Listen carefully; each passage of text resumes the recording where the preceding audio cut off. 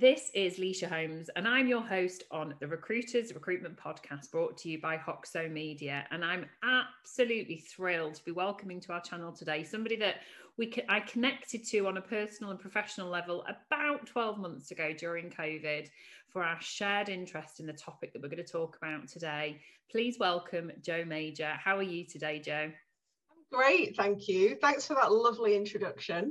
You're welcome. We know each other, don't we? But we actually haven't today. It's crazy. I know. I've been following you like a fan for the last 12 months. It feels a bit surreal actually now being part of one of your actual podcasts. But yeah, I'm really excited to be here. Thank you. I'm really excited too, and I think that we definitely connected. And even though we haven't actually met before, I think we definitely share a lot of similar values. Now, for those who are quickly going onto LinkedIn to look at your profile, do you want to give us an overview of who you are and why I've invited you on here today? Yeah, absolutely. So I've actually worked in the recruitment industry for over 20 years now. I spent around 17 years on desk billing and then moved into an L&D role before I joined APSCO, where I've spent the last 12 months. I did a lot of work around ED&I. APSCO is something that I've followed really closely, probably for about 5 years now. And the position that I had at APSCO just gave me this really great opportunity to kind of look across the recruitment sector. And I guess I kind of spotted an opportunity really, especially because we did so much work with the SME market. And speaking to lots of smaller recruitment businesses who were really interested in ED&I, but just didn't kind of know where to start. So that's where the idea came really from, to create diversity and inclusion. And what we do is we are basically there to help recruitment businesses get to grips with equality, diversity and inclusion. And we do that through advice and training. And the whole focus is to give recruiters the confidence, skills, tools, and ability to be able to make their recruitment processes super inclusive for everybody, attract underrepresented and minoritized candidates, and also to really support their clients and to help them with their diversity and inclusion agendas and make them better businesses to work for. Absolutely. In a nutshell. In a nutshell. And I couldn't have possibly have done that justice. And that's really the main reason why I've invited you onto our channel today, because, I'm going to be a little bit controversial here. Our audience is entirely made up of recruiters right across the globe. It's very exciting that we've got a legion of fans coming over from all around the world now, not just the UK, which is brilliant for everybody, wherever you're listening or watching. I think that diversity, equality and inclusion is probably the most important thing that any employer or leader can think about, because it's all about attracting the best talent.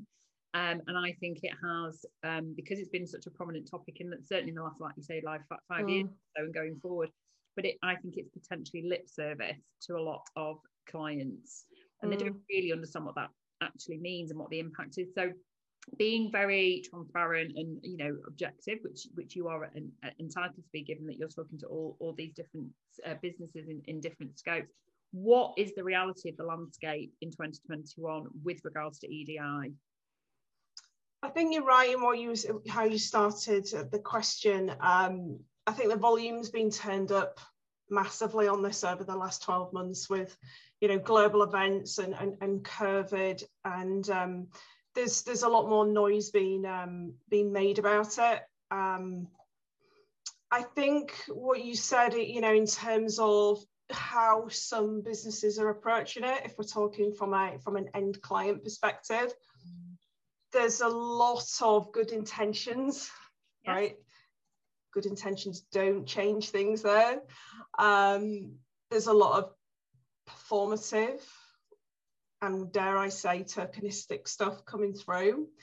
And I think end clients have got themselves in a situation where they've kind of gone at this because the pressure was there from their networks, their clients, their customers, the internal staff, to just do something, to throw some budget at it. They've got their personal LinkedIn, they've got their pride colours on their website. webinars, seminars, all that kind of stuff. And I think they're kind of like, they're kind of almost sat there waiting for something to happen. Yeah. You know, where are all the underrepresented folk knocking on our door to come and work for us? Yeah. And I think that's not happened, obviously. And so from what I'm seeing, that pressure's now being piled onto the shoulders of recruiters, yes. Right? It's not, you know, and that often happens, right?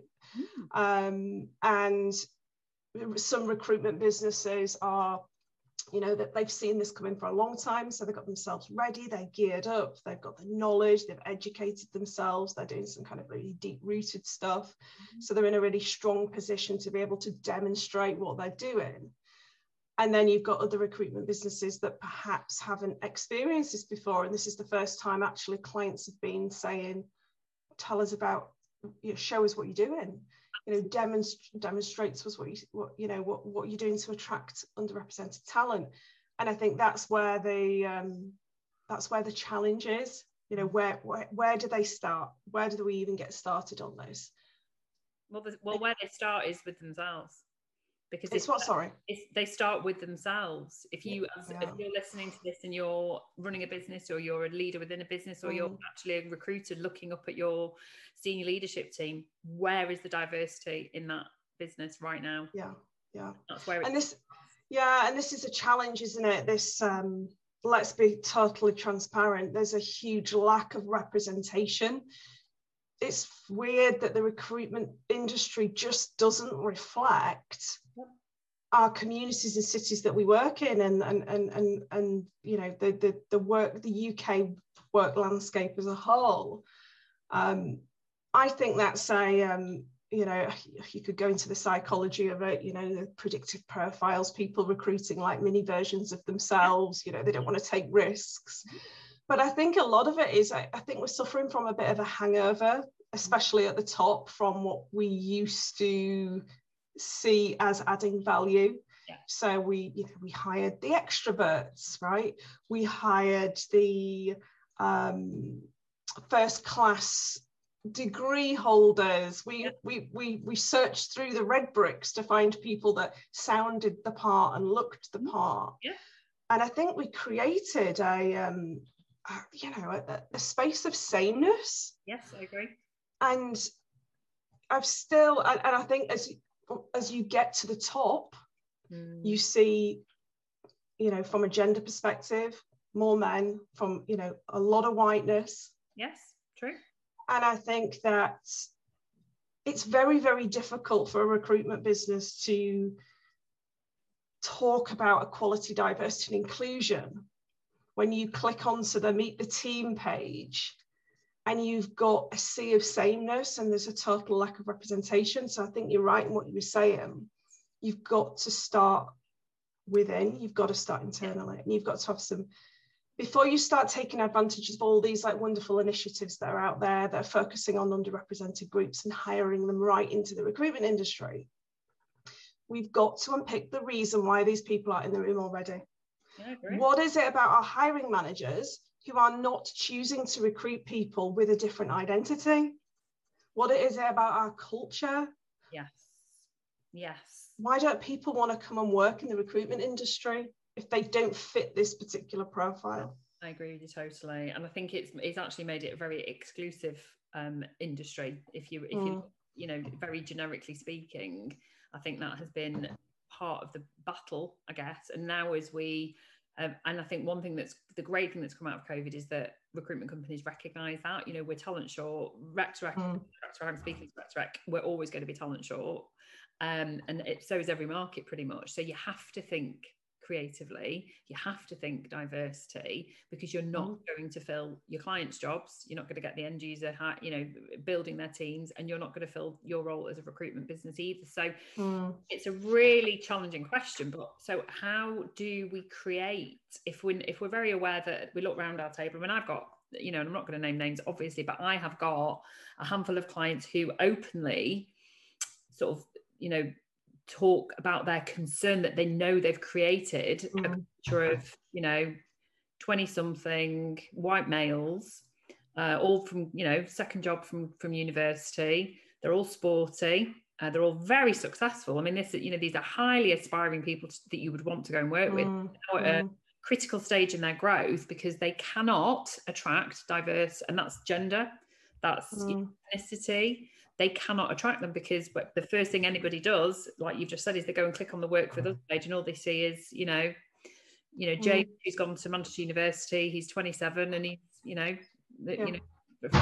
from Manchester or whatever. So how do we create a culture that's going to truly be inclusive? Okay, so I just wanted to break away from the chat for 60 seconds to talk to you about an issue a lot of agencies are facing right now, and what one company, Hoxo Media, are doing about it.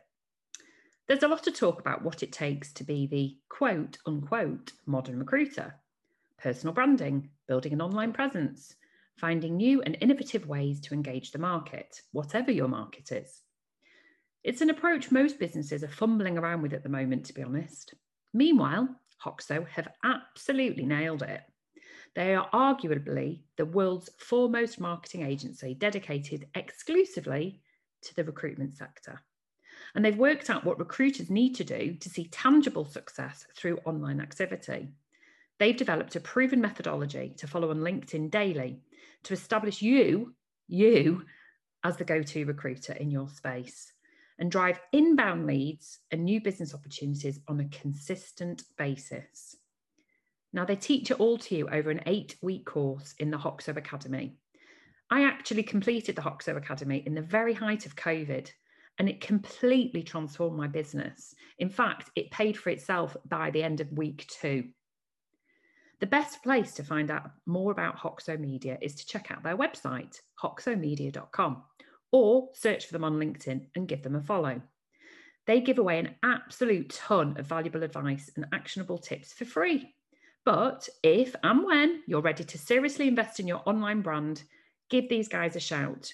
But make sure to tell them that Leisha from Key Recruitment sent you, and just quote the podcast, the Recruiters Recruitment Podcast, and they'll give you a cheeky discount as well. Not bad, eh? Now, back to the chat. That's a massive question. Keep it top line. Yeah. So I think that the first thing is, like you say, we've got to kind of admit that there's a challenge. We've got to take our head out of the sand and realize that there's work to be done. I think it starts with education.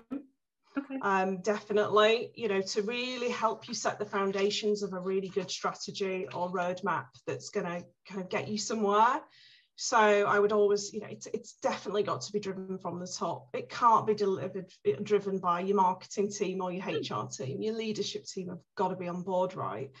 And I think it's about those leaders actually just getting some knowledge behind them, to really help them with the direction and some of the decision making. And it's a complex landscape, right? There's so many different sides and different layers to diversity and inclusion. So it's definitely that kind of, that education piece. And I always say to clients when I start working with them, I always ask the question, how prepared are you to change?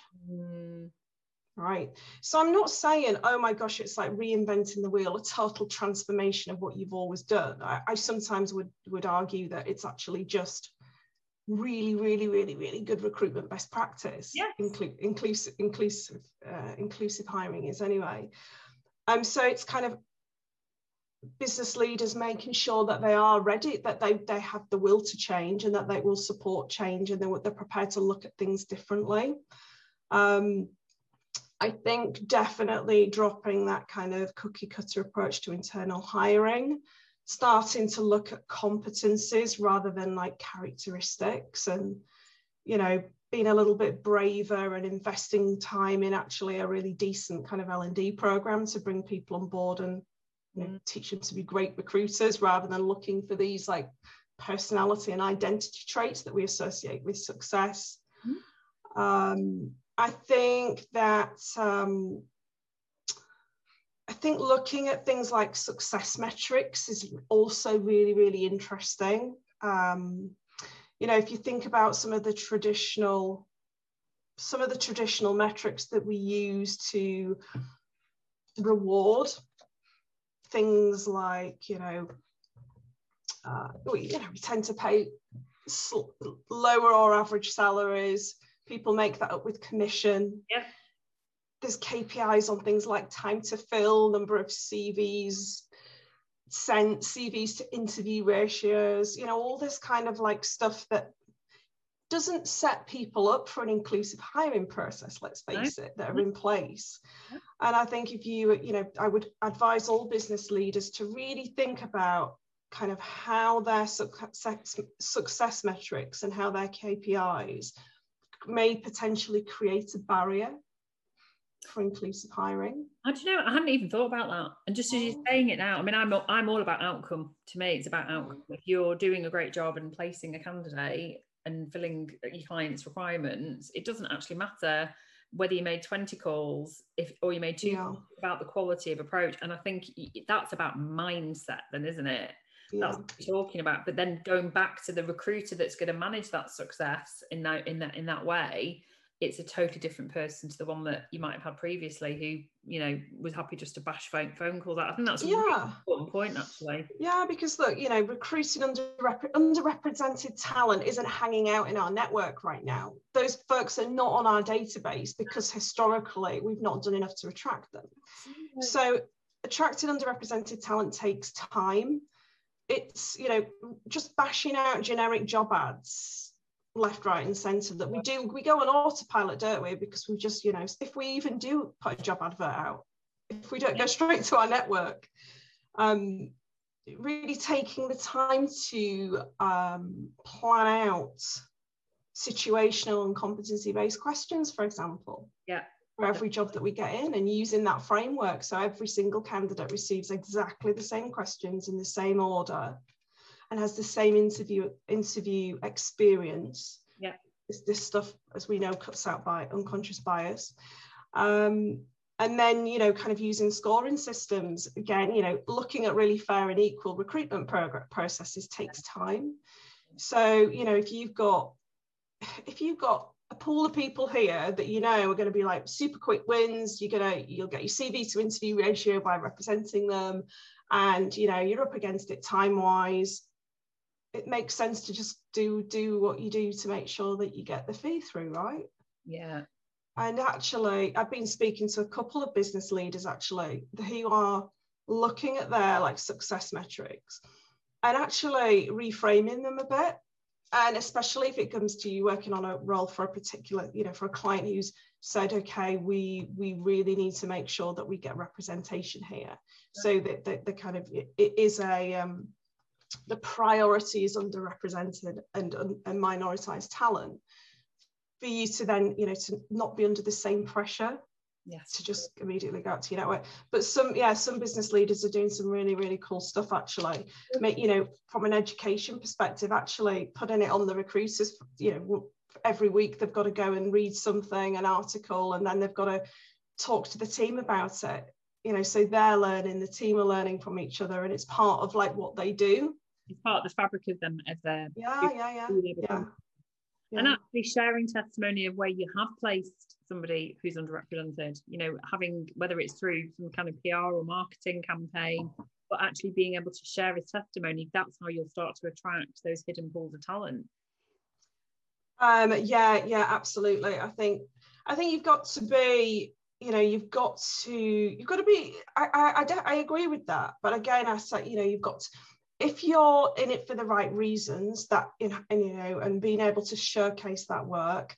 But I would maybe think about it from a different the angle of talking around the journey of attracting underrepresented talent and what you did differently, and this is what I recommend, this is my kind of thoughts on the process.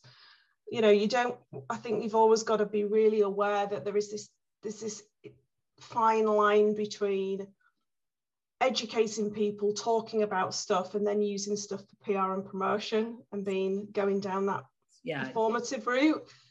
And I think it depends what you. It'd be very counterproductive, because all that people will see right through that, and that's and the people that see right through that are your candidates, and potential clients as well, which you really don't want. And I think that's why I wanted to bring that point up, because I think that's what I've witnessed I've asked the question for a very long time around, you know, gender diversity, around, you know, attracting people with disabilities, for example, those with neurodiversity. I'm an older candidate, you know, if I was on the market, I'm 47. And for years, I've been pushing back when people have said, you know, we want someone in their 20s. Well, why? Why is that important to you? It's about behaviour. So I think it's very important that we take out the bullshit of what it could be, which is not a marketing exercise. And that's I really wanted to invite you on today, because I think it's about making it such an intrinsic part of how recruiters hire for their client, but also how they hire for themselves. You know what it's like? Look, if you're a bloody good recruiter, right, you don't need to ask people to talk about how great you are, right? And if you're working with somebody who's just had 6 months out, a year out, because they've been unwell, or they've been affected by mental health, or they're a returning mum coming back to work, and they feel that out of everybody, it was you who believed in them, and that you didn't see that as a barrier, and that your recruitment process were completely inclusive, and you felt proud of your identity. You didn't have to cover anything. You could be who you are, and you knew all along that would not affect the outcome of your job application. You're gonna make some noise about that naturally, aren't you? All good recruiters have got brilliant testimonials. They don't even have to ask for them, do they? Yeah, no, it's absolutely true. And I think that what you've just said there highlights where I think we're going back to culture. The recruitment industry has totally shifted. You know, we've gone on a different train track now since COVID, in that I think the human element, the influence, the experience, and the most important thing that I can say to anyone, certainly that's at the early starts of their recruitment career, is how you make somebody feel. And no computer, no technology, no job portal will ever replace how someone has made you feel. Oh, I love I've got goose pimples. I love that saying. I somebody that I follow a lot. I am an amazing ED&I expert called Joanne Lockwood. Oh yeah, Joanne. I met her at Inspire event. She's amazing. Everything she says, I just kind of like write down. I've got post-it notes everywhere, and that's one thing that Joanne says, that inclusion is about the way that you make somebody feel by the way that you treat them.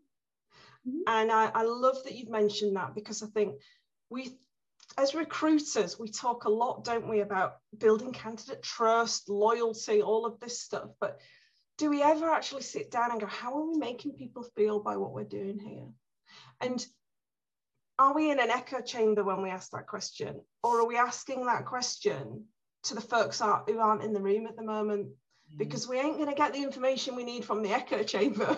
No, it's very true. It's really true. And it's a real stark sort of stop when someone says to you, how have you made that person feel? And interestingly, it was actually my eldest daughter that challenged me on that last year, when we were talking about something around diversity and inclusion. I think it's when Ed from Inclusion Crowd first reached out to me back end of last year, and we were talking about just diversity and inclusion generally. You know, she's of a generation, she's definitely not going to be a future recruiter, guys. She wants to be a tattoo artist, but she is of the generation that you're going to need to attract. These are the sorts of things that are really important to the emerging talent pool. They won't have it as it's got to be non-rhetoric. How do you make people feel? Those who do look different, those who, you know, have got facial tattoos, those who you know, have got physical or mental disability, those who have gone through transgender surgery, you know, how are you making that person feel? Because actually that is why someone will trust you. It's not because you've got the best brand or because you've got a great recruitment process. That's all going to be talk the talk. I think what you said there is really key, actually. The generation piece is it's critical to get your head around. And we look at who's got positions of power at the moment. What generation do they belong to, right? And it's about getting those folk to really think about your Gen Zers, and you know, very, very shortly going to be the largest generation in the employment market, and actually really hanging out with those people and getting their perspective. And I think that there is, if we don't understand what motivates Gen Z, we will struggle to recruit, but we'll almost definitely struggle to retain. Right, and we know that it's one of the biggest challenges in recruitment, isn't it? Retention on a good day, let alone with the with Gen Z. And there's a lot of research out there on Gen Zs and the motivation. I would encourage anybody who's interested in this stuff or not to read it, because interestingly, because Gen Zers have been through COVID and seen the catastrophic effects on employment and stability and finance, it's estimated that they'll actually stay in roles up to 4.5 years, which in comparison to your millennials, which is 2.5 years, yeah. If you nail this, if you get them on board, if you provide them with an environment that's inclusive and is focused on culture, and you'll retain them. And automatically you've not got your rehiring costs, and then you've got the building relationships with clients and candidates, and we know the benefits, right, of retaining them. It's the cascade effect, because when you retain people, you then attract more people that want to be retained by a business like you, and it's self-generating. Absolutely, but these folk are not motivated by the stuff that motivates the baby boomers, the millennials, and what's the one in between it? The Gen Xers. I think I'm a Gen X. I'm a Gen X as well, I think, just about. Yeah, but we've had loads of influence from the boomers though, haven't we? So there's no question. I've been more influenced by my daughters than I have by any other. That's really interesting. Yeah. I mean, I don't know if it's just because I'm heavily involved with them as a solo parent, and they're both very strong-willed people. But I've learned so much, and I see this whole transformation that we're seeing at the moment now on Instagram. This kind of counter. They're taking the filters off, and all these amazing people now are sharing non-filtered photos. Yeah. I've already seen that happening with my daughters over the last few years. They will not share anything unless it's real. I'm not allowed to share anything of them anyway, because obviously it's all about sort of consent, etc. But I do think it's a really important sort of penultimate point for people when they're listening and thinking about diversity and inclusion. That next generation, this has got to be so inherent in your behaviors and in your culture that they will see right through it. They're not interested in the words on the wall. They can see through the performative stuff. That's the thing. And also, look, they've been free to live their lives and express their identity in any way they wish, at school, at home, on social media. They're the most educated, socially connected generation we've ever had. They're not influenced by the stuff we were influenced by. And then they get, they have all that inclusion, and then they get to work, and it's like, could you leave your identity at the door, please? We don't allow tattoos, we don't allow facial jewelry, and you certainly can't have your hair that colour, and you need to dress like this, and if you could act a bit like that as well, that'd be great. And they're like, I need to be me. And this is partly why I think the education system in this country has got a massive problem with teenagers, but that's a totally different conversation. Let's not go down that route. That's definitely a Pandora box for me. So final checklist, really, for those who are listening who are leaders of recruitment companies or those working in recruitment companies, what is your your ultimate checklist of what you need to do to make DEI something that's meaningful? No, good question. I would say, obviously get educated yourself as a leader. It's not my book, but I am going to recommend this book. Great. By Cherie Acheson. Okay. It's it's quite new. It's an incredible book. And I think that every single business leader who's interested or wants to make a difference should read this. I read it in about 3 days. Cherie Acheson, is it? Demanding more. So if you go on your Amazon, go and get that down. Absolutely. And I send a copy of that to everybody that I work with, because for me, it's that platform of foundation knowledge. There's loads of other stuff out there, but that for me just really stands out because it's so easy to digest and you just get it. Right. She's really commercial. She's brilliant. I think the education, the training piece, give your recruiters the tools and the confidence to be able to have meaningful, elevated conversations around diversity and inclusion. Once you educate your recruiters around it, they actually know what they're doing, and it loses that kind of I don't know why we're doing it. and we're just doing it because we've been told that we need to recruit more of that group and more of that group. So they start actually to understand it from a candidate's perspective. Yeah, definitely. Center everything you do around underrepresented candidates and minoritized candidates. If you do that, if you center all your activity with those people front and center, you will not lose track and turn performative or tokenistic. Start with the easy stuff. Review, refresh, reframe, evolve your recruitment process. That's a big part of what I do in my training. We don't necessarily focus on like year 2 and year 3 stuff. We just look at the stuff we've got immediate control of. Good. Looking at the recruitment process, looking at reframing what we do, and it's just making it inclusive. If your recruitment process is inclusive, and that's every single part of it, that's where you start to attract underrepresented talent, and they'll have a much more positive experience of working with you. Mm-hmm. Don't get distracted by targets.